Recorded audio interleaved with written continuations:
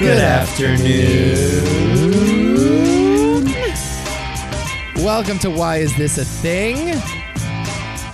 Happy Valentine's Day, everyone. It's the Valentine's Day show. We're not starting this whole bit again. Don't tell me it's your favorite holiday, please. My favorite holiday. Now that you mention it, Nico, now I think about it, Groundhog Day's been overtaken by fucking Valentine's Day. Could be my least favorite holiday, honestly. It's by far and away least favorite. Could be my least favorite, yeah.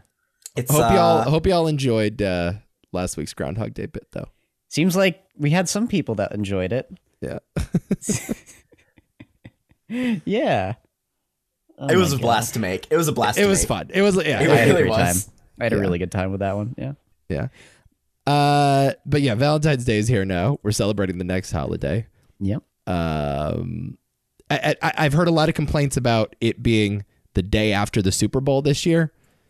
I feel like we're not giving men enough time to prepare. I agree.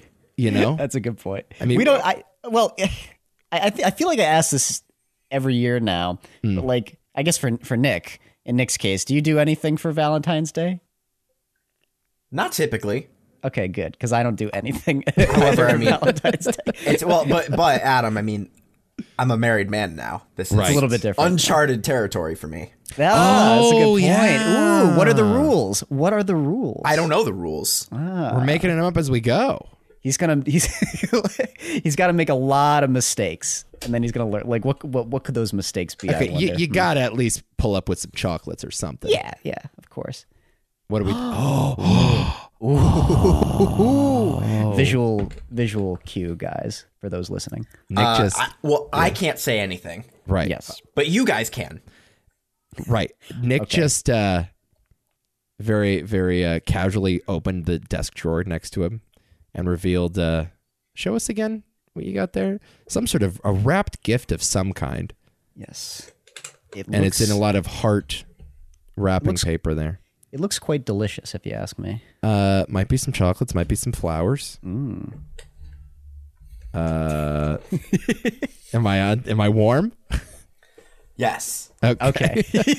There we go. Very warm. All right. So you're not fucking it up. You're pulling this off. You're way ahead of the game too, is the other thing. Well, Why I had should to be because I knew there was a chance that the Bengals could be going to the Super Bowl. And so I knew, I was like, if I don't get it done now, it's not Right. gonna You'll get be done. putting your parlays in all day. It's like you won't have time to do the shopping. I also wanted to know how much money I had left over Right. before I start betting. Right. So the money paid off quite well. Did you spend all what was it, 140 or whatever the hell it was on just Valentine's Day candy? No. Adam, Not easy. how do you feel giving away $140 cold hard cash for a Me? hug from Zach? Yeah. How do you Me? feel? Yeah. I'm not sure the hug was worth the $140. I'll You just did? admit it. It was a good hug. It was a fine hug. I give it a solid 7 out of 10. You know, You paid nice hug. $140 for that hug. I really do distinctly remember it being Adam taking this piece of paper and just fucking slapping it on the table in front of me like, I don't want that shit. That's how I remember it. And then he gave me COVID immediately afterwards. That's what you get. You know what? I guess it evens out when you think He about coughed it. Yeah. down my throat. Yeah, that's Yeah, right. that's really what the 140 was for. So I guess I deserve it when you think about it. No. Oh man. So for our Valentine's Day edition, I recommended a movie that will perhaps become a Valentine's Day classic here on Why Is This a Thing? I certainly hope. It's a 2-hour meet cute of a movie called A meet cute of a movie. called Life Itself. I mean, the whole movie's basically one giant meet cute, right? I guess It's it just a is. lot of build up to the one meet cute. Yeah. Love a good meet cute in a movie. Love the scene in this movie where like there's a girl behind a bookshelf in the library and like this guy spots her from across the room, like in between like Herman Melville novels. Haven't seen that before. Oh boy. I don't know. Life This itself. movie sets itself up in a way that it's hard to criticize, honestly.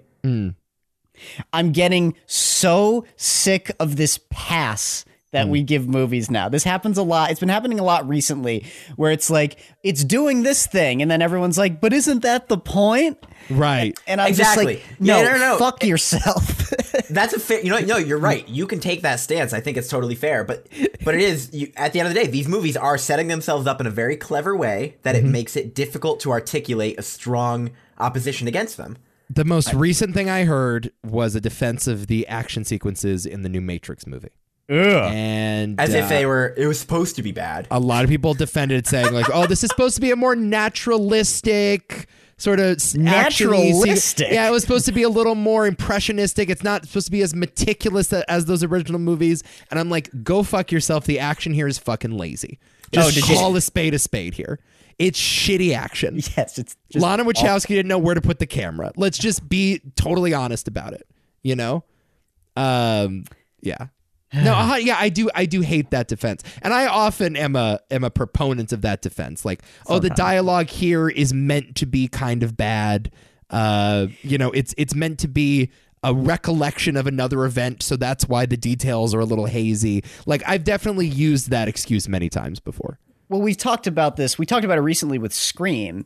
Yes. And, I mean, I understand the defense to a point, though, but usually it applies to movies that are very well written and clever and have a little bit more to do. And they're also not pretentious as all hell. And I also wanted to point out that with movies like that, with something like The Matrix and with something like this, you can feel the uncanny valley effect where it's like, even if that's what they were going for, I'm sorry, the effect just doesn't work. And I guess we'll eventually get into my full thoughts on this thing. But yeah, like, it didn't work, guys. If that's what you were going for. I'm gearing up for this. Sorry. I was excited to hear what you had to say about this, and I'm hoping that your rant here will live up to the hype that I built in my own head. Because when I saw this movie for the first time a few days ago, I thought this movie is going to break Adam. Like, I don't know if I could have engineered a movie in a lab more built for you to hate than this one. So I'm hoping that you felt as nasty towards it as I built it up in my head. Am I onto something here? Yeah. It's multi-layered, though. This is interesting to me. Okay. Because I mean, this is another one of those movies where you were in my head like a little devil on my shoulder the whole time. Like you were giving me wet willies in my ear the whole time. You were fucking with me. It was bad. It's kind of Nico the movie, isn't it? Yeah. Well, this is my problem. I just want a quick answer. Did you like the movie, Nico? No, I thought it was literally one of the worst things I've ever seen in my life. Okay. Like, I'm not sure I've seen a worse movie in the last 10 years. This is really bad. It's really fucking bad. But here's my question to you. Were you tipped off to the badness, or did you just stumble upon it based on your own curiosity? I had heard things about this movie, whispers in the ether about life itself, and I heard very vague things about a crazy first act. I didn't know what direction that first act would take. I obviously knew the major players in it. I knew that Dan Fogelman, the mind behind This Is Us, was the writer-director. And I knew that it was supposed to be awful and that it was romantic in nature. So it was something that I had in my head, sort of, in my back pocket for a Valentine's Day episode going forward. And I did not know anything beyond that. And I had the exact same ride that you guys did during the movie. I didn't know anything about the Bob Dylan aspects either. I didn't know anything about that. Because I was very, very, very worried that like this, you were just drawn to this because this is where your tastes take you, and it made me very. It made me very mad at you. I'm like, God, this is like. There are Nico-isms all over the place in this movie. By the way, it's very Nico. All strangely is as dreadful as the movie is. It is very Nico, guys. It's like Silver Linings meets Annie Hall in many areas, and I'm like, guys, I wish I was kidding, but I've written scenes to a romantic comedy where Bob Dylan songs are the plot device. Oh my God. Okay. What fucking cringe did you just utter? Did you just utter cringe on the podcast? I did this. I wrote this fucking script. I have a scene. It's literally in it. There's a file. I went through this the other day to make sure I was remembering correctly. There's a file, a final draft file on my laptop titled Dylan. And in there is a 3-page long scene of a first date between a guy named Cole and a girl named Hattie, who was named after the Bob Dylan song, The Lonesome Death of Hattie Carroll. Oh, no. Those are the worst 2 names I've ever heard. If you are named either of those names. And the conversation is about the brilliance of the song Lonesome Death of Hattie Carroll. It's a little more ironic than this movie because I'm sort of poking fun at the fact that this girl loves Bob Dylan so much, but it's also very, yeah. No, I did this already. Okay. I had this idea for a movie already. He was And I'm inspired. like, fucking brilliant. No one has ever made a movie about the brilliance of Bob Dylan before. It's not like every movie from 1970 on is about this exact topic. God. I mean, even for you, I don't. I just keep I thinking don't know about what to say. you took a little inspiration there from Vanilla Sky too. I can see. Sir, I thought about Vanilla Sky watching this. Yeah. Yes. It's very Vanilla Sky. I had the exact same thought. For the I kept record, thinking about a movie called About Time. Great movie. Love that movie. Yeah. Oh, really? Fucking love About Time. okay. About the wardrobe, time traveling wardrobe. Yeah. Love that movie. Which is interesting surprised. because this movie occasionally, not all the time, but occasionally reminded me of Love Actually here and there.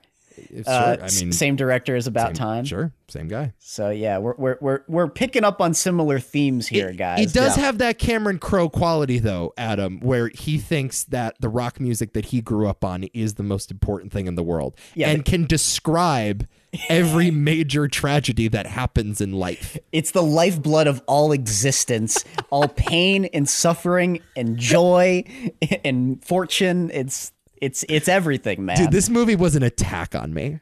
Like, Yeah. I'm watching it because I hate to say it, I think Time Out of Mind is my favorite Dylan album. Like, I'm literally, and I definitely have had conversations with people before where I'm like, yeah, the weird thing is that Make You Feel My Love just comes out of nowhere as like this like real populist power ballad in the middle of a very somber, like I've definitely had this same conversation. I'm sure I said this to Nick before. I've had conversations with Nick where we've been on like long car rides. Nick, you remember this, right? Where I would just explain Bob Dylan to you. Like I would just mansplain Dylan and I would like explain this is what he meant in this line. This is what was happening in his life. This is after his Christian period. This is what was considered his comeback. He actually won the Grammy for this. Like direct lines of dialogue from this movie I have uttered without irony to my friends. I felt like such a fucking idiot during this movie. It was like an attack on me.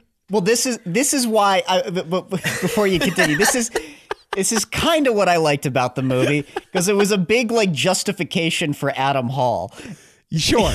And like, because this is like, I was like, this is like a parody of Nico Di Gregorio. It is. And I'm loving it for that. It is everything I hate. Dude, they it's went to a everything I Halloween hate. party as the Pulp Fiction characters. It's like, oh my God, this is so bad. This is so utterly horrible. It's sinful, in fact. But hey, I can use it as a great argument against Nico. Whenever Listen, there's only one way to make this movie. How? You make this movie completely tearing Bob Dylan fans a new asshole. That's how you do it. You do it as being like an over-the-top satire, like a Joker-esque deconstruction of dudes in college that explain Bob Dylan to their girlfriends. That's how you do it. You need to make the main character, the Dylan fan, a psycho. Instead, what Dan Fogelman does in this movie is put those cringe-worthy words in the mouth of the most beautiful woman that's ever existed, which is the biggest fucking fantasy in the history of cinema, that someone that looks like Olivia Wilde would feel the need to mansplain Bob Dylan to Oscar Isaac while they're laying in bed post-coitus. It is insane. It's an insane movie. Speaking of main character, who was it? it was of everybody. Life Yeah. itself, Nick. It was Life everybody. itself. Life Oh. itself was is the the main main. I think it's interesting how the main character was introduced to us in the last 2 minutes, and I still don't know their name. Yeah, I kind of forgot too. This movie You had remember no Dylan's characters. name, don't you? This movie had no characters. You remember Dylan's name? I do remember. She but was I remember named after the guy. Dylan was Olivia Cook. Correct. Okay, I see. She likes peanut That's butter only- and jelly the sandwiches Thing, too. the thing that's weird is like that was only half the fucking plot. She named her heavy metal band PB&J. Dan Fogelman has never walked into a heavy metal club in his life. Dude, First of all, there's no clubs like that exist next to NYU. no. Fucking, there's no club like that in the Village. Every club in the Village is fucking like $90 cover charge jazz clubs. Anybody who walks out on stage with a poster that says "We are PB&J" in a club like that, they're dead. That crowd will kill them. I did love when she shoved the PB&J sandwich in that girl's face, though. Oh, man. Whatever. With the Like, that stack was of peanut butter awesome. and jelly sandwiches that they left for her backstage. That was awesome. The club asked her, "What do you want in your rider?" And the only one was a stack of peanut butter and jelly sandwiches. It's like a pyramid of peanut butter and jelly sandwiches. It's like 2 feet high. Craft And it's Services was labeled busy for this show. PB&J. I Not know. to clarify that that's what the sandwiches are, but to identify that these are reserved for the band PB&J. This movie's fucking nuts, dude. This movie's so My wild. confusion. It's interesting how every generation that you get closer to what is technically the main character, the less you learn about them and the less important they are. Good point. It's weird when this happens. I had this experience watching Swan Song, which is not particularly good. I mean, it's much better than this, but I should hope. Yeah. I mean, it's weird when a movie is struggling so hard to be as intimate as humanly possible. But I mean, I don't know. I felt like a strong distance from everybody in the movie. That's because there's so many characters and none of them get any fucking character development. No one feels real at all, even remotely feels real in real. this movie. But Adam, that's the point. Oh, really? Life itself is the most untrustworthy narrator. Then Can why we is it break called? down this thesis for a second? Yeah. Why is it called- Should we fucking explain the movie first? I Give it a shot. I just want people to understand the context of what we're discussing here. okay. Right? So this movie opens with a relationship between Olivia Wilde and Oscar Isaac, as we said. Right. Except Oscar Isaac is in therapy. His wife has left him, Yeah. and they keep cutting back. So first off, we're having 2 times here where we're starting with what is present day, and then we're cutting back to his relationship with his wife. Right. And then it is revealed at the end of the first act that, in fact, his wife, who was pregnant, did not technically leave him. She got hit by a fucking bus and died. All right? But it's foreshadowed at the It's beginning of the movie when Yeah. Oscar The Isaac script. is writing a screenplay within the movie narrated by Samuel L. Jackson where his therapist gets hit by a bus in the exact Right. same fashion. Yep. Right. And Olivia so we're Wilde just right off the stops bat, in we're the middle of the Why road. did she do that? I hate this fucking cliche. why No does the one bus in- not stop? She's standing there for 45 minutes before the bus comes by. Especially and they're in New York. They're in New York City, and they just stand in the middle of traffic. It's insane. It is the most unbelievable, and by that I mean not believable, not shocking. Can I read the review in the New York Times? Here's just an excerpt of it by A.O. Scott. This Is Us, Mr. Fogelman's much-watched NBC series, rang a whole monsoon. Take 2. This Is Us. This Is Us.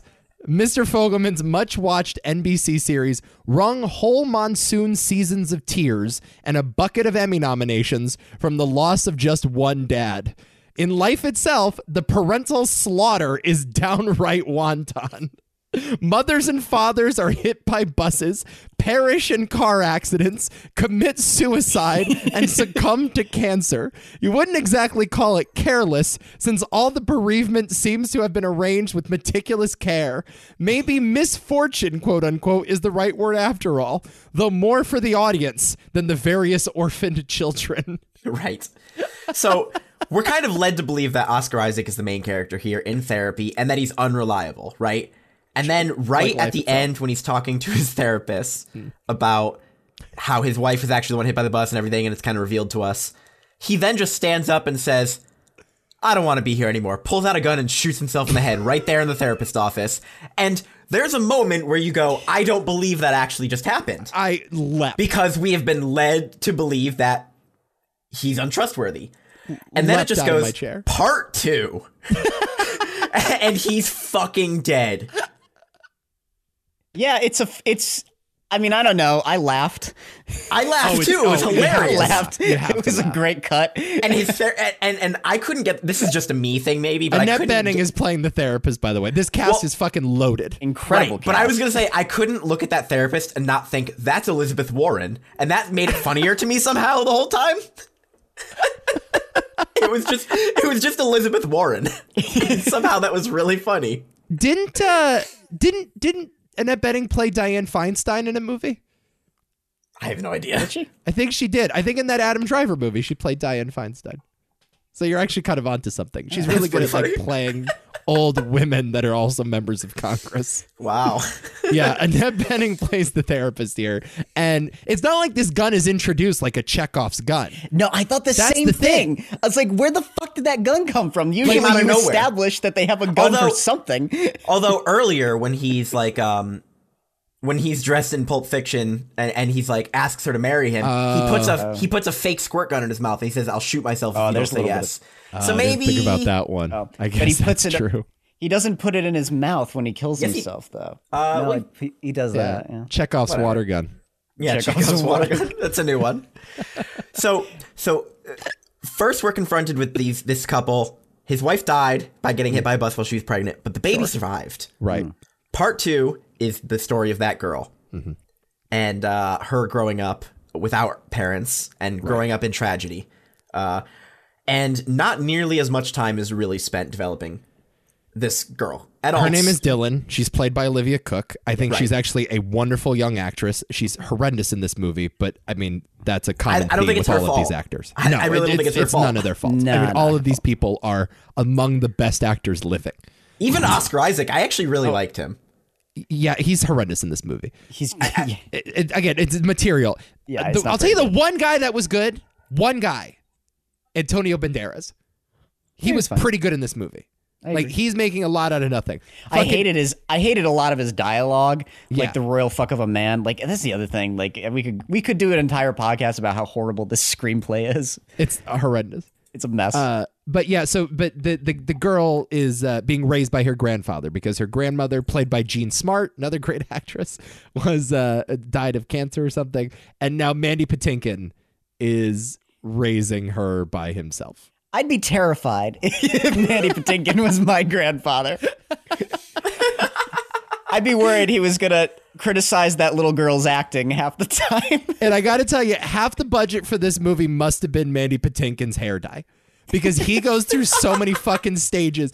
It is jet brown is not a word, but it is the color of fucking shit at the beginning. Like it is Amber Waves of Grain. That song was written about Mandy Patinkin's beard. It is so brown. Yep. And then by the end of it, he is such a silver fox. Yep. Oh boy. Meanwhile, Olivia Wilde and Oscar Isaac are trying to play like college kids, but they look just like their 40-year-old selves.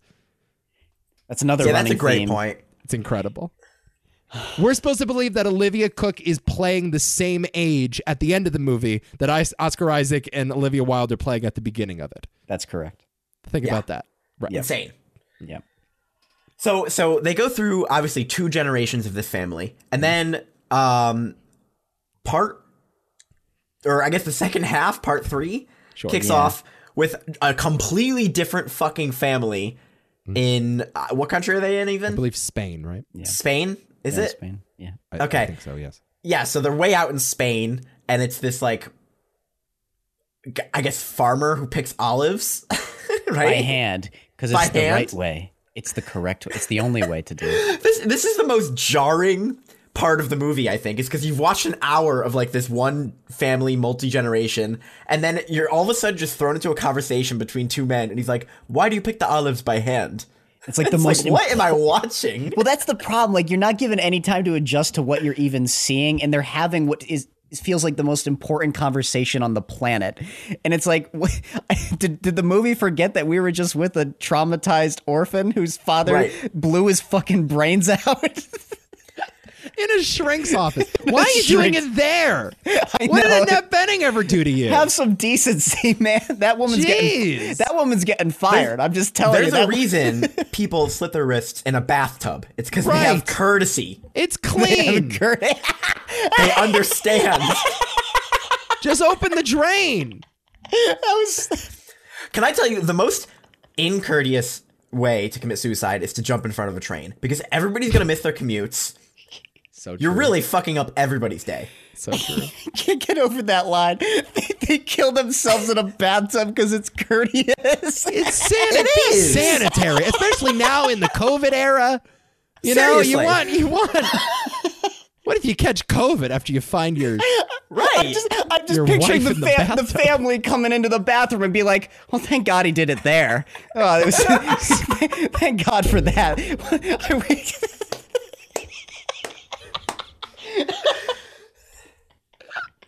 That's an all-timer for you, Nick. Oh, I love that line. That's really funny. So you're saying don't jump in front of a bus in order to kill yourself? That's not. Yeah, that's a bad way to do it. Okay. She didn't jump in front of the bus, though. You know, if that's what we're getting to now. No, she was kind enough to do it on accident. Yeah, but this whole second half, all right, it's another family. This guy gets a wife, has a Antonio kid with her. Banderas is a plantation owner where this guy is It's essentially his boss, right? Yeah, or partner. I'm not quite. It's not totally. Well, he promotes him at the beginning of this segment, right? But doesn't he also say, "You give me a chunk of your land"?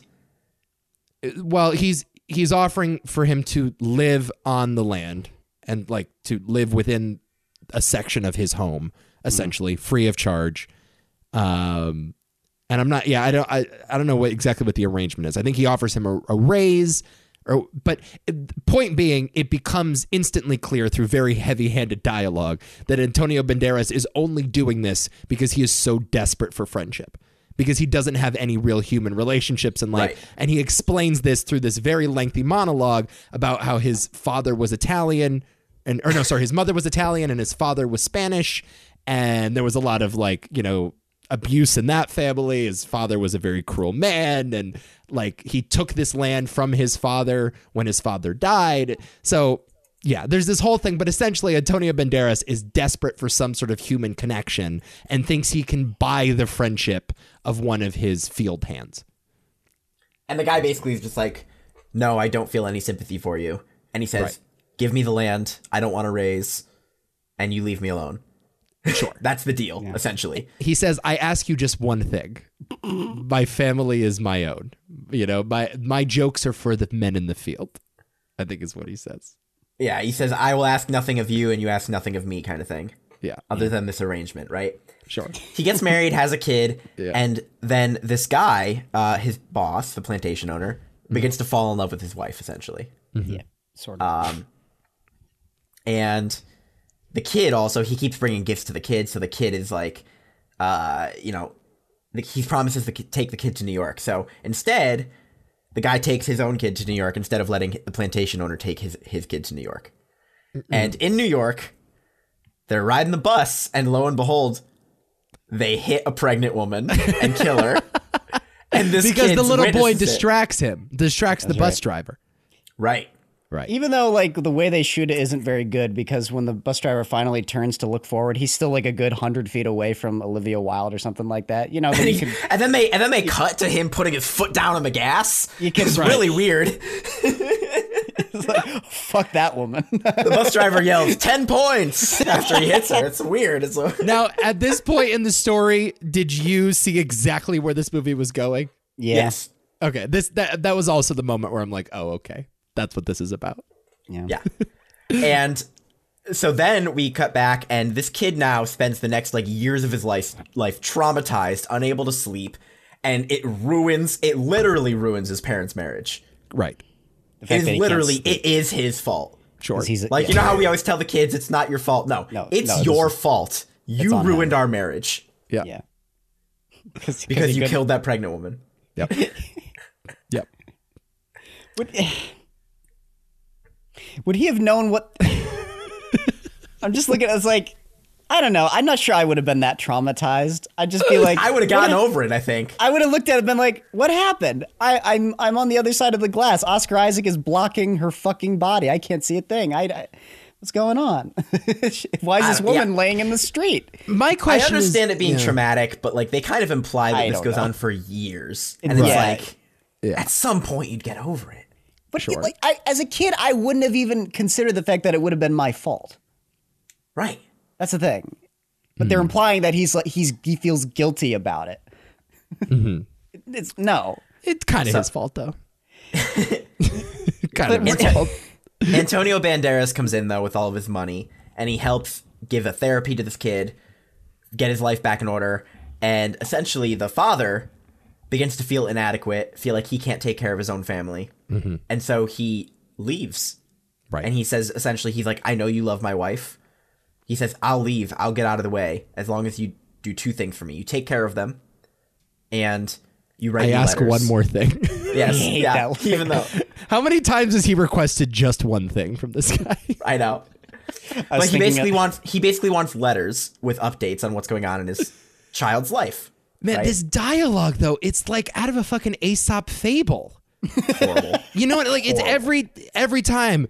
Okay, you can have my wife, but I ask just this one thing. It sounds like a Mother Goose story. Like, it sounds like, and I'm trying to figure out, like, what is the point of this fable? Why is the dialogue written like this? Like, it's supposed to be like this self-evident, like, moral truth, when really it's just like a weird Spanish soap opera going. Like, that's what it is. It's not a fable, okay? Like, it's not. This isn't like the ugly duckling here. Like, it's not supposed to be something we teach our kids. Hey, when you grow up and your son is traumatized after he is responsible for a pregnant woman's death, like, don't let your plantation owner boss move in on your bitch. Like, that's not a like, what are we supposed to learn from this? You know what I mean? I don't know. Like, if a story like this is supposed to have one clear moral. Right. I can't find it. I can't find the moral of this whole thing. It's about finding love, Nico. It's saying... Wait till I get to part 4. Until we get to part 4. Oh my god. I mean, should we... Yes, part 4, please. Because, well, to finish out part 3... I mean, we're glossing over a lot of crazy details. We don't need to. We'll get into those. But the mother dies. She has cancer. Okay? Sure. Moving on. Another dead parent. Yeah, she has cancer. Another Completely dead forgot parent. about that. Moving on. Part 4 It was a now... slaughter. It was just a slaughter. Just left and right. Parents Parents falling. are just dropping like flies. Now we focus on the point of view of that son who was traumatized by the death of the pregnant woman and his experience growing up. And he moves to New York and he gets a girlfriend who's a really annoying college student. And Like a Valley Girl. Valley Girl, yeah. And then she tells him she's pregnant, and then she goes, April Fools! And then he dumps her. Well, he doesn't know what April Fool's is, because he's from Spain. And then he dumps her, and he meets Dylan, who's crying on a bench in New York City after her show. Right. And then they get married. And then... Yeah. It's revealed that they are the parents of the real main character who we've never met before, who is giving a book talk about her book titled Life Itself, about the story of both generations of grandparents and worst parents. kind of cliche. It's the Taylor Swift ending. I was just about to say that. Oh, the reveal that it was all the book. Oh my god. And it is the shittiest ending. As if, and she starts talking about her grandmother's thesis that never was published. As if she would know anything about that. What kind of detail? Your grandmother was pregnant and killed in a bus crash. Let me tell you about her thesis. did you find What out the about fuck? that one? What kind of records were you digging through? The professor wanted to Your fuck dad your was grandma. institutionalized and then killed himself in his therapist's office. But they really loved Bob Dylan. So bad. Yeah, so all throughout the movie, that's the other thing we have to mention. They're peppering in tracks. Well, they must have paid a fucking fortune for all these songs, by the way. Peppering in tracks from Dylan's comeback album, Time Out of Mind, from like 97. Yes. And that's sort of a through line trying to explain. There's a But heavy only metal half of version. the family, only Make half You of the Feel My family Love. even knows who Bob Dylan is. Right. Well, there true. is a Spanish cover of Make You Feel My Love, though. Oh in my Spain, God. Oh no. Fucking goddamn There's it. an acoustic Spanish cover as well as a heavy metal cover where Dylan is first at the piano just singing in like a very balletic, beautiful fashion and then just going, when the rain is blowing in your face. Isn't that the worst music you've ever heard in your life, by the way? It's that so scene? bad. It's so bad. That's like hardcore like 80s punk. It's not even metal. It's Right. just like spewing and yelling and So, yeah. okay. I hate when movies are a little too clever for their own good, because that's kind of what this movie suffers from. Oh yeah. Oh, but it's not clever at all, though. It's, No. it's a movie Well, that it thinks believes it's it's clever. clever. Yeah. Yes, Right. that's what it is. Yeah. It lets like this idea behind the movie get in the way of making a good movie. Oh, it's another one of those movies where it feels like plot is pushing the characters along instead of them like naturally acting upon it. Right. I mean, I found it very frustrating that they kept like breaking down this idea that life in and of itself is an unreliable narrator. Okay, who would like to explain this thesis? And oh god, no. Do your best. Me? Sure. Well, do your best to articulate each section because I Her was there argument for a was that- while. Her argument was that all narrators are inherently unreliable narrators, But right? Okay, Which got it. I buy, right? We're Got it. all in on that. Yeah, I think anytime you have distance from a story, when you're recalling a story, anytime there is somebody narrating something, yeah, there's going to be a slant. Yeah. but can I get to the but? Please, yeah. There's absolutely a reliable narrator in this movie. There is. Who? It's the Who? fucking daughter. It's the girl who's giving us girl? the story. The But girl is at she- the end. It's the girl at the end. She's a No, see, reliable narrator. I From the disagree year with you. 2053 or wherever, where they're still on book tour. I Apparently, disagree there's with you, still Adam. book tours going on in 2053. There's still like independent bookstores where you can read your fucking book. I think the point here is the fact that like half of the shit we've been watching up until this point is so over the top and ridiculous that it's not believable. Is that right?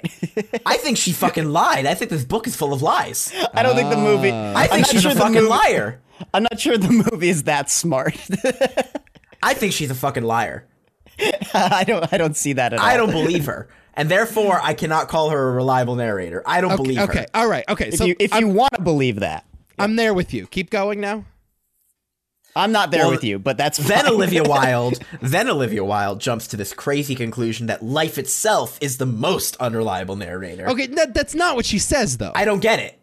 Maybe I missed a step then, because I don't get it. I did too, because she said, really, the only true reliable narrator is life. Because the second you put someone's point of view into it, Yeah, what does that even mean? you've Life is tainted not the a story. narrator. This is the part that I don't buy into. Life is not a fucking narrator. And then No. she goes, but life, if you really think about it, is the ultimate unreliable narrator. Yes. Because there are heroes and villains that we paint, and really, it's we're always coloring the details of reality with our own biases. Yeah. This is Yeah. the main theme of the movie, by the way.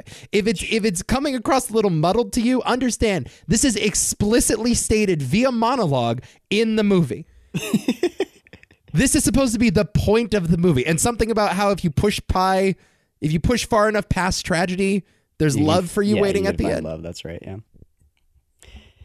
I don't buy her thesis, guys. I think there's a reason the thesis didn't get published, and it's not just because she got hit by a bus. Didn't she get a D on it? Yeah. I think they Yeah, said. I think they said it was a failed thesis. Yeah, no shit. it's an awful It makes no thesis. sense. So it's kind of crazy that in the world of this film, they're acknowledging that this idea sucks. Right. And yet it's what the entire movie's about. That's what I'm saying. It's crazy. So, All right. It's nonsense. Okay. So let's get into some more than nitty gritty here. sure. 'Cause, like there is some horrendous shit in this movie. Horrendous shit. That's basically the outline there. It's something about life itself and love and how if you have dead parents, you should still keep going. I wanted to say it's always been ironic to me too. I mean, with the title being Life Itself, that this doesn't properly represent life at all. At all. Even one little bit. Yet it's called Life Itself. I feel bad for the Roger Ebert documentary. It's actually the name of his memoir Yeah, I and know. documentary, which is a great movie from like 2013. It has to share a name with this. Yeah. You know, I don't think we really mentioned the fact that Olivia Wilde, her character, when she was a child, she was in a car. At 9 years old, she was in a car with her parents, and they got into a car accident. She was trapped in the car with her father, who was decapitated for an hour before someone rescued her, is what they tell us. And then she got shipped away to her abusive uncle who like molested her constantly. Yeah. And she That's somehow, a detail.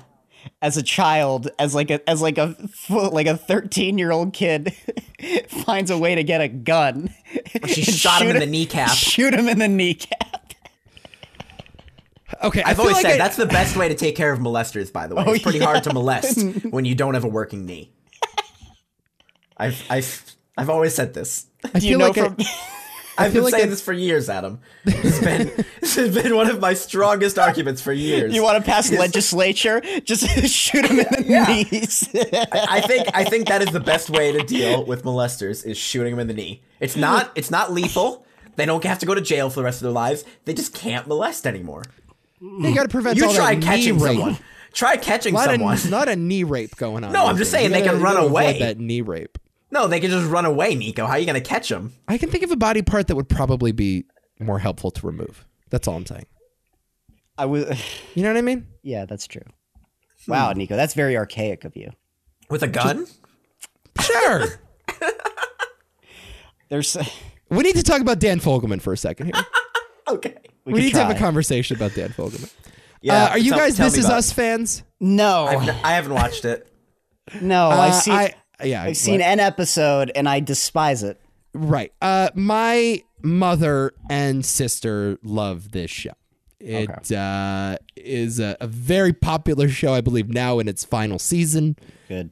It is about similar themes like childhood trauma and family and love. I think it's a little more down to earth than this movie, perhaps.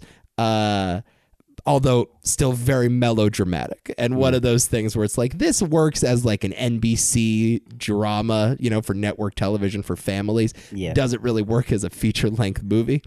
Wow, this guy's had a successful writing career, But though. has written the film Cars, Cars 2, Yikes. Fred Claus, the Disney animated film Bolt, the Disney animated film Tangled. So far, lots of just kid shit. But he was just, you know, like one of the premier animated writers in the world. And I like exactly one of those movies. Sure. But then he broke out of the kids stuff the same year he wrote Cars 2, right? Or the same Did year Crazy Cars 2 Stupid came out. Love. Did Crazy Stupid Stupid Love. Love. That's a great movie, though. Love that He wrote movie. Wow, this guy has written a lot. Also did Las Vegas, the movie about what Morgan Freeman and De Niro or whatever. I don't even know if it's De Niro, but they like go to Caine's Vegas. in that one. Yeah, okay, Michael Caine's in that one. He wrote Is that like a sequel to The Bucket List, essentially? yeah, basically. He wrote like an Adam Sandler rom-com too. And then he did this is his directorial debut, the film Danny Collins. Which is a movie have neither of you seen, right? Neither of you have seen it. I really like that movie. It is very flawed, and it's one of those movies where you see this one and it makes you hate the original more. Whoa. Yeah. I'm looking at the cast here. Great cast. How did he... directorial debut and he got these people? Yes. Yep. That's amazing. It is... Man, is it the best Pacino performance in the last 10 years? I think so. You're not Pacino's alone really on that good in one that either. movie. A lot of people Yeah. actually agree with that stance. He's really good. I feel like he's elevating a lot of it in hindsight. It's like it's a really good performance. But I mean, similarly, schmaltzy. I think, listen, all you need to do is add some like monologues about Bob Dylan and you get this movie, you know? Like, it's not a far leap to get to Life Itself, I guess is my point. Yeah. So you're not a fan of Dan Fogelman then? Yeah, he's kind of a cancer to the industry. I would agree. I think. I would agree. This script appeared on the blacklist, Adam, in 2016. Like, this was a really hot script bouncing around. There was a bidding war for this movie between several studios. A fierce bidding war described on IMDb here between Amazon Studios, Universal Pictures, and Paramount Pictures. How? Amazon ended up winning with a $10 million bid. Cost $10 million. This movie made $4 million domestic. 13% on Rotten Tomatoes. Yet a B+ cinema score. So audiences didn't hate it. Why but do critics people- absolutely tore it a new asshole. Why do people like this crap? You know, fucking. You know why? It's got a Whiplash is gimmick, on though. the blacklist. Jesus. It was on the Generally- fucking blacklist. Generally, the movies that like audiences like that critics don't tend to be, they have some sort of gimmick. Yeah. I feel like a lot of times. And the gimmick in this movie, if you don't catch it right away, could trick you into thinking it's good. I do think it's one of those movies, though, that does read well on the page, or at least Sure. better on the page. Like, you know, when you're reading the same old derivative superhero script every single day, and you happen upon this, which has not really interesting ideas about Dylan music and stuff, but at least attempts to, you know, tackle something that most mainstream films don't tackle. Like, it reads as smarter than it sounds. Does that make sense? There's some fucking awful dialogue. No though. question about it. That's the But, thing. you know, they're talking about Time Out of Mind, and it's like, you know, whoever is reading the script at Paramount is like, oh, I love that album, you know? And it is one of those things where it's like, oh, yeah, you love Time Out of Mind. But you learn a tough lesson if you're someone like Nico. This is a lesson that I learned in college, and I've never forgotten it. Like, the stuff that makes you sound smart in your own head is truly the stuff that makes you sound dumb. And it's like, you know, like I remember when I moved into my college dorm. There's a similar experience in this movie with our characters going to NYU. But there was a moment when I moved in and my roommate was hanging up Pulp Fiction posters in the dorm room. And growing up in suburban Connecticut, you know, in a town where I knew more about movies than anyone. And I saw that and I'm like, yeah, fucking cool, man. Pulp Fiction poster. But now what I realize is a Pulp Fiction poster doesn't mean you're cool. Pulp Fiction poster means you think you're cool. Yeah. And that's I still have a Pulp Fiction poster as well. That's the sad right. thing. I know. But it's some of those things you got to reckon with where it's like, Yeah, oh, I no, agree. this makes me fucking boring. The fact that I love Time Out of Mind makes me fucking boring. And that I don't think Dan Fogelman quite learned that lesson when he was writing this script, you know? Yeah. He thinks he's the man still. He thinks he's so cultured. Just be glad you got to see your script in its final form before you had to finish writing it. Great point, Nick. You know what I mean? Like, you know you can stop now. Honestly, this movie saved you a lot of time. Did. And also just know that if you do finish that script, you can send it to Dan Fogelman. And he might make it. He just might make it into a movie. That's a good point.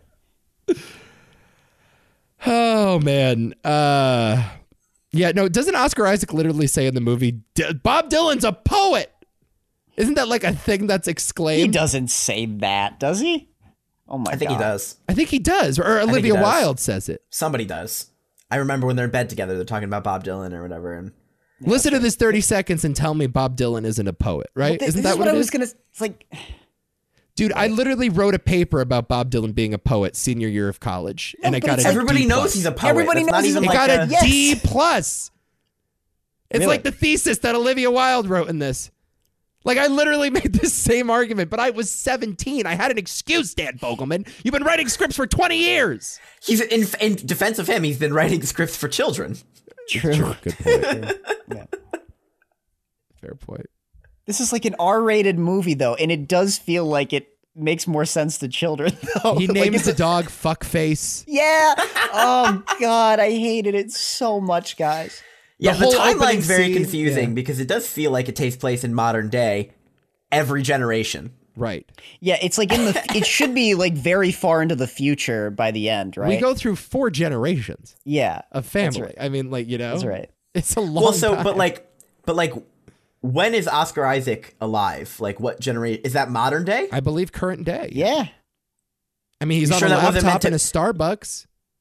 Oh shit, you're right. So You know? so this is almost a science fiction film. Oh, we're in the distant future Yeah. by the end of this. The distant. But that's what I'm saying. They're not going to have fucking independent bookstores where you're reading your fucking memoir. Like, that's not going to be a thing in 40 years. No. It's not a thing now. It's not a thing 3 years after the movie came out. By the way, in the modern day scenes with Oscar Isaac, Olivia Wilde is using an iPod, like an old iPod, like an original iPod. Okay. So that was Maybe it's like I was 2007. like, well, I don't know. Yeah. Maybe it's 2007. That's fine. But it's also at a point where Samuel L. Jackson narrating your film is a cultural touchstone. Yeah. mm-hmm. So it's got to be fairly recently. It's got to be in the last 10, 20 years. Sure. Maybe 10 years. And So- also the guy at the beginning. No. Oh, wait a minute. Wait a fucking minute. I can date it for sure. There's a scene where they're talking about fantasy football. Ah. There's a scene where he goes like, I have to drop. He has to, like, who does he like? Alshon Jeffrey or something. He references actual players. Remember in that That's right. screenplay? I do remember that. Yeah. Hold on, let me find this here. Life Itself, fantasy football.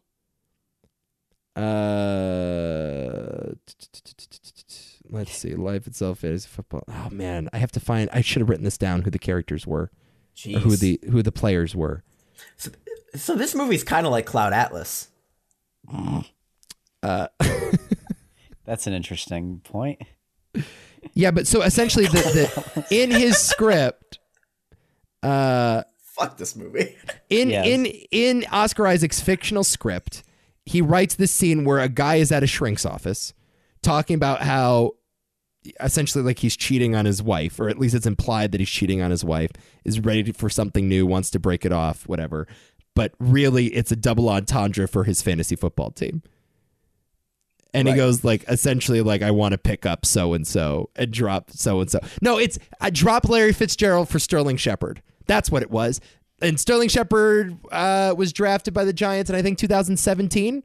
Oh. So there's that. And Larry Fitzgerald stopped playing around that time. So yeah, there's the point. It's 2017 or 2018. It's one of those two. There Yeah, it is, so this guys. So we're in the future. Yeah. Oh yeah. This is the oldest generation essentially that we talk about. Okay. Interesting. Wow, this movie sucks. Right. Seriously. No vision of the future at all. Fucking still doing book tours. Yeah. Jesus Christ. Let's see. What else did we have about that opening part there? Oh, yeah, the Natalie Portman marathon. Oh, that was weird. Another Yeah, what thing the where like fuck? Fogelman is just jizzing all over himself He's a big professional fan. about young Natalie Portman. Yeah. It's uncomfortable. Very It is a little uncomfortable. uncomfortable. Very uncomfortable. Yeah, I think I talked about this already, but putting all that dialogue in Olivia Wilde's mouth is My God, it's so cringe. absolutely horrible. It's so cringe. Talk about an unreliable narrator. Let's see here. Yeah, the Vanilla Sky-esque I wrote down. There were multiple times when characters stopped in the middle of the road and were almost hit by moving vehicles. I love that motif. Yeah. I great hate that little you called that a motif, and you're right. It is a I motif. hate you. It's I hate absolutely you. a motif. I hate this movie. It's fucking horrible, man. There's so many moments like that. Women almost getting hit by cars Yep. is a motif. It happens God. 3 times. Fucking goddamn it. It reminded me a lot of the movie Margaret, where this actually happens, but it's like a much smarter movie than this. This is kind of like the poor man's Margaret. Which one's Margaret? It's with Anna Paquin. Oh, that's the Kenneth Lonergan movie. It's the Kenneth Lonergan movie. Okay. It's haven't quite seen good, but like the same thing happens in the first half hour of that Interesting. movie. Okay. Yeah. Let's see. All the meet cutes. Obviously, this thing is a one giant meet cute.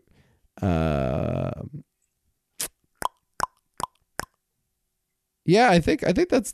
Did we hit it? Did we hit it all? Were there any other details you guys wanted to hit here? I just really want to emphasize how much time we spend with essentially the grandparents and how little time we spend with any of the younger generations. And we act like this is some multi-generation spanning film where it's literally just not.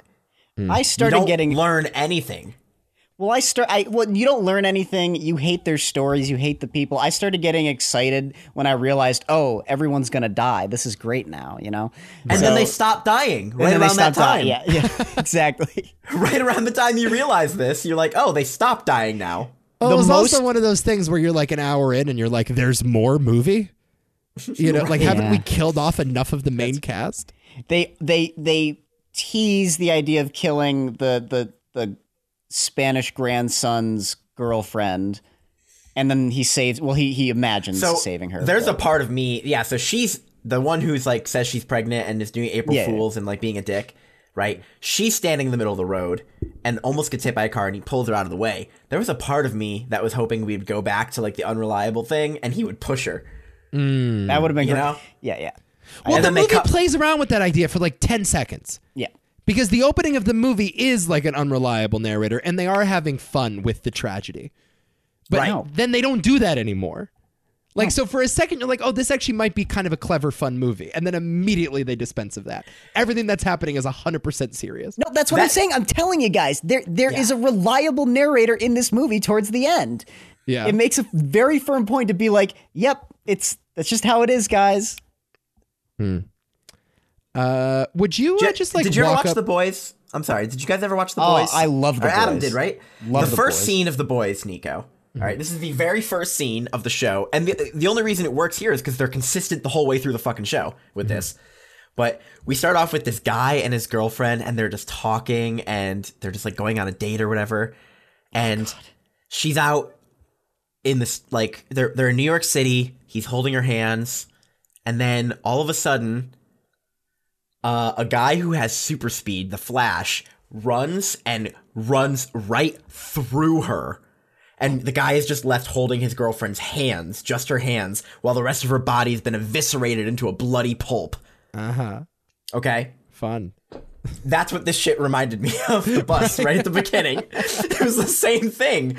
But here's the deal, right? It's the exact same scene. It's very, honestly, Adam, right? It's the same thing. It's a similar sort of subversion. Oh my God, we're in this kind of show, or we're in this movie. But that's hard R, like, yeah. Comedy. It's played Right. for laughs, and it's Sure. consistent the whole way through. In this movie, it's meant to be tragic.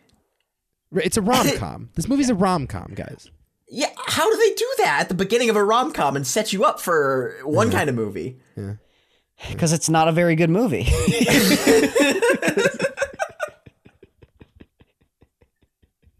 This movie Would blows. It's fucking. would you go horrible, up to guys. a sobbing woman in the middle of Greenwich Village at like 10 o'clock at night? I'm sure you have, Nico. And say, hola,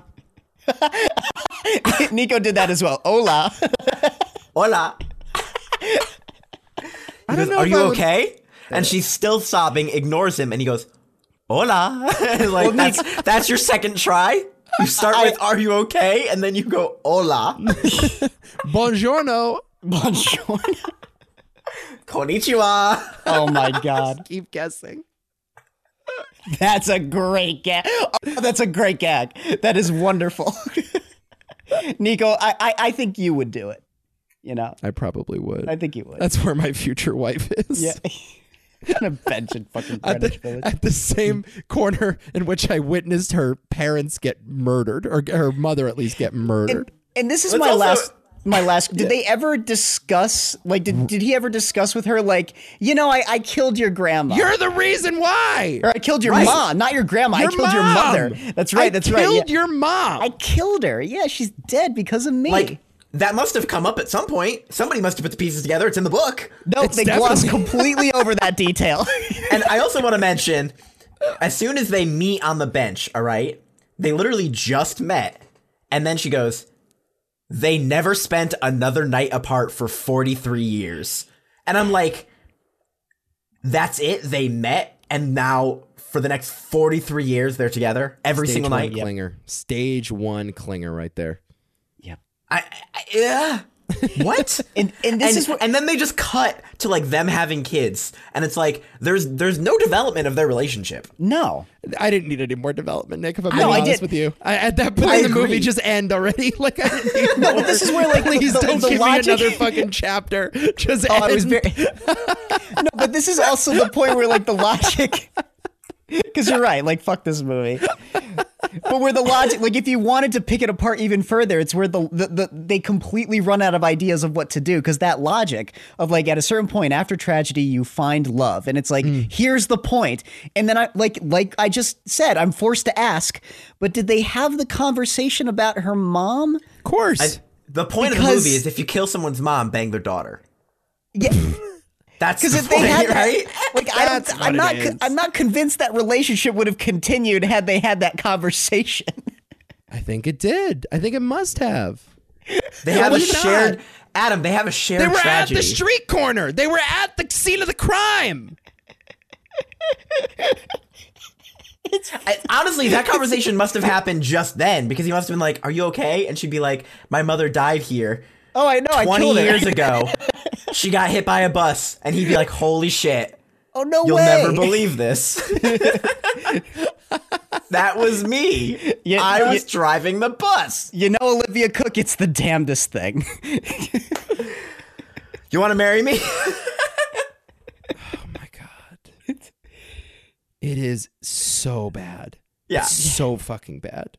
This whole fucking movie. And this cast, I mean, we've now listed them all and talked about them in extensive detail, but to put Oscar Isaac and Olivia Wilde and Annette Bening and Mandy Patinkin and Gene Smart and Olivia Cook and Antonio Banderas in this, I mean, what are we fucking doing? Yep. What are we doing, guys? This has How been does he- happening far too often, by the way. I just like Yeah. to point out, these actors and these ensemble casts recently have been bothering me, because Don't Look Up was a big kick in the balls for that very Right. reason. This Now might have this- been worse, though. Yeah, This might is have a been worse movie than I Don't think it Look is. Up. Yeah, I think it is. Damn. I also Life like, itself. you know, this isn't. I also don't want to like conflate this with like us hating the idea of like vignette films. Oh, and make no mistake, Nick. Nico wanted to love this movie. 100%. Desperately wanted to I love love this movie. I love vignette style or point of view style films. I just watched at your guys' behest a little bit the Last Duel. That movie is several points of view.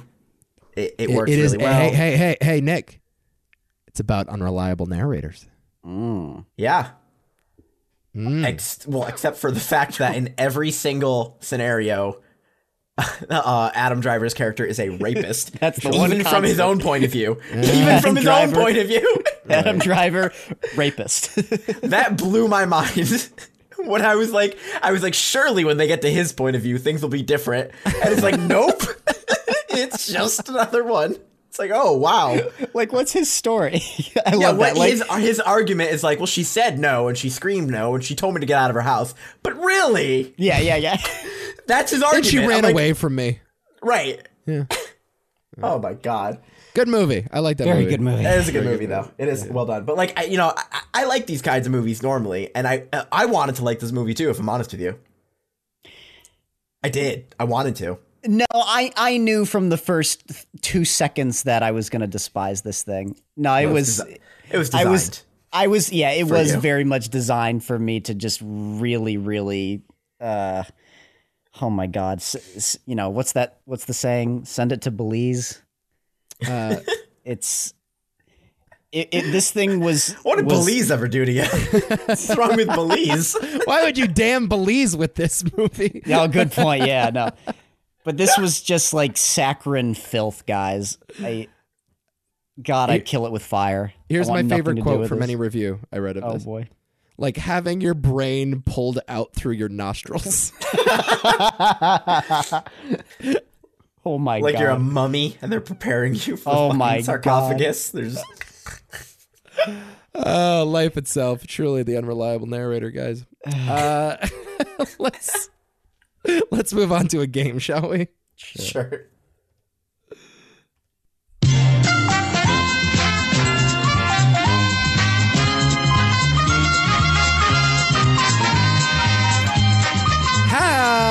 many,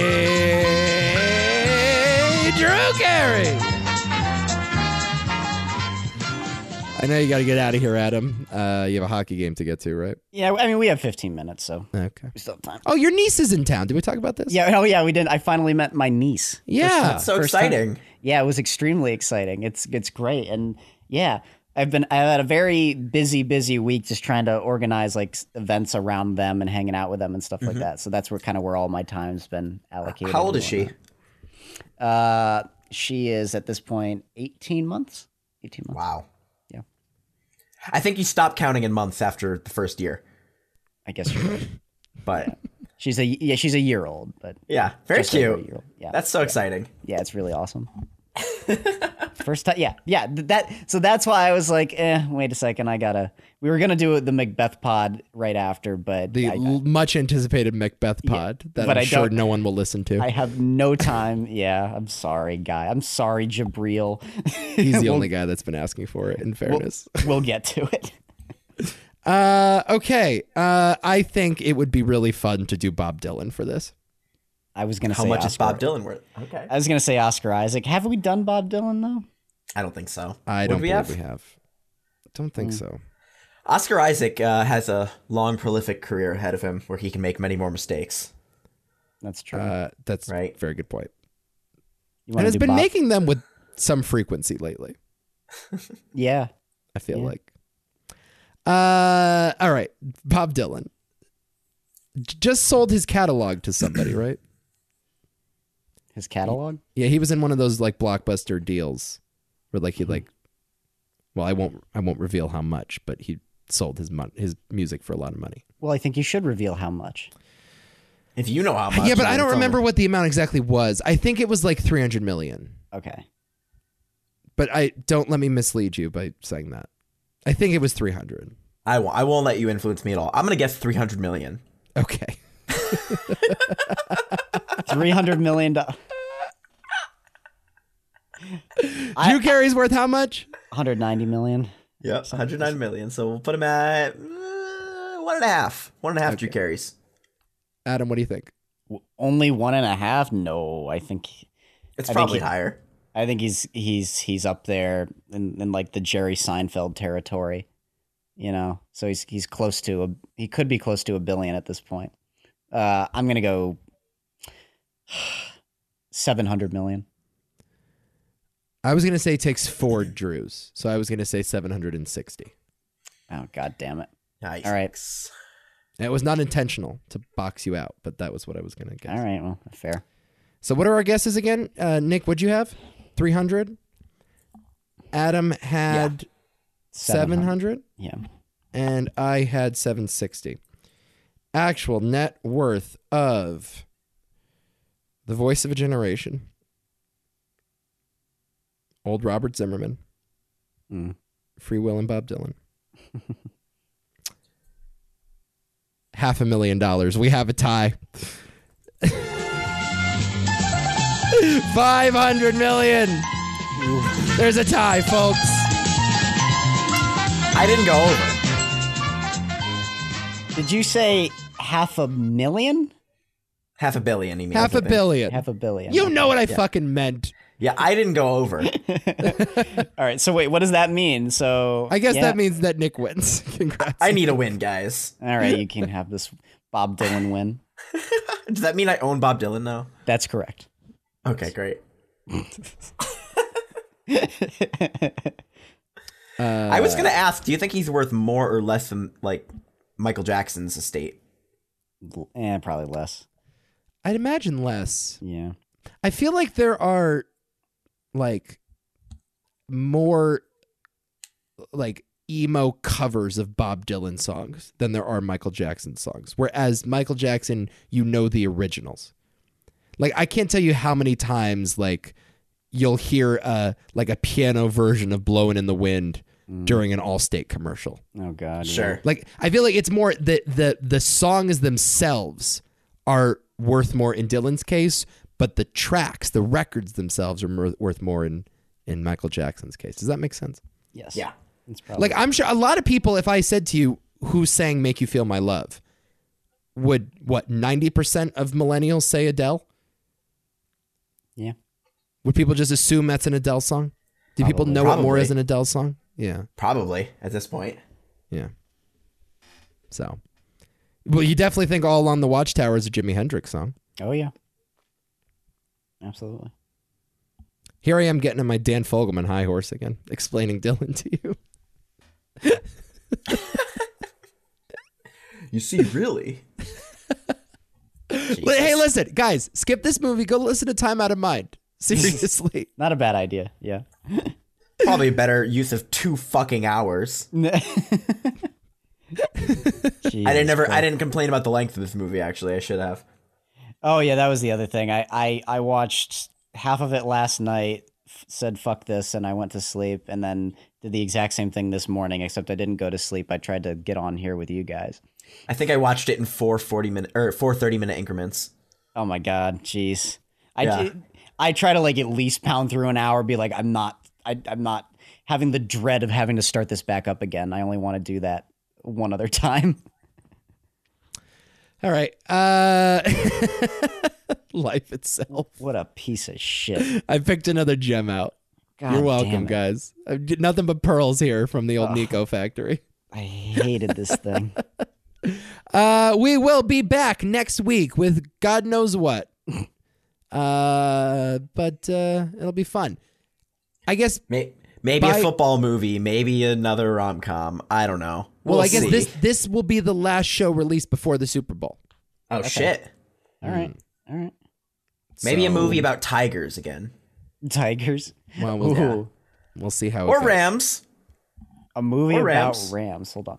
Yeah, Bengal tiger or maybe a ram. We'll see. I gotta think about this. Yeah, Nick is going to be, for the first time ever, watching the Super Bowl on his own volition. I'm excited to win my first Super Bowl ring. They're sending them to Nick.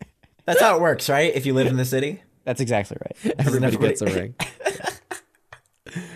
So anyway, go Bengals. We're all rooting for you, Nick. We're all on your side. Hooday! Be funny if I'm Adam was just quite like a excited. closet Rams fan. It has been an unbelievable season of football. Unbelievable. Yeah. Every game has been like, oh my God, like it's getting better. Like These every playoffs are game has been like, insane. holy fucking shit. God, I love them so much. They were great. All right. Yeah. Hooday, baby. Until next time. You've all been so very, very naughty. No.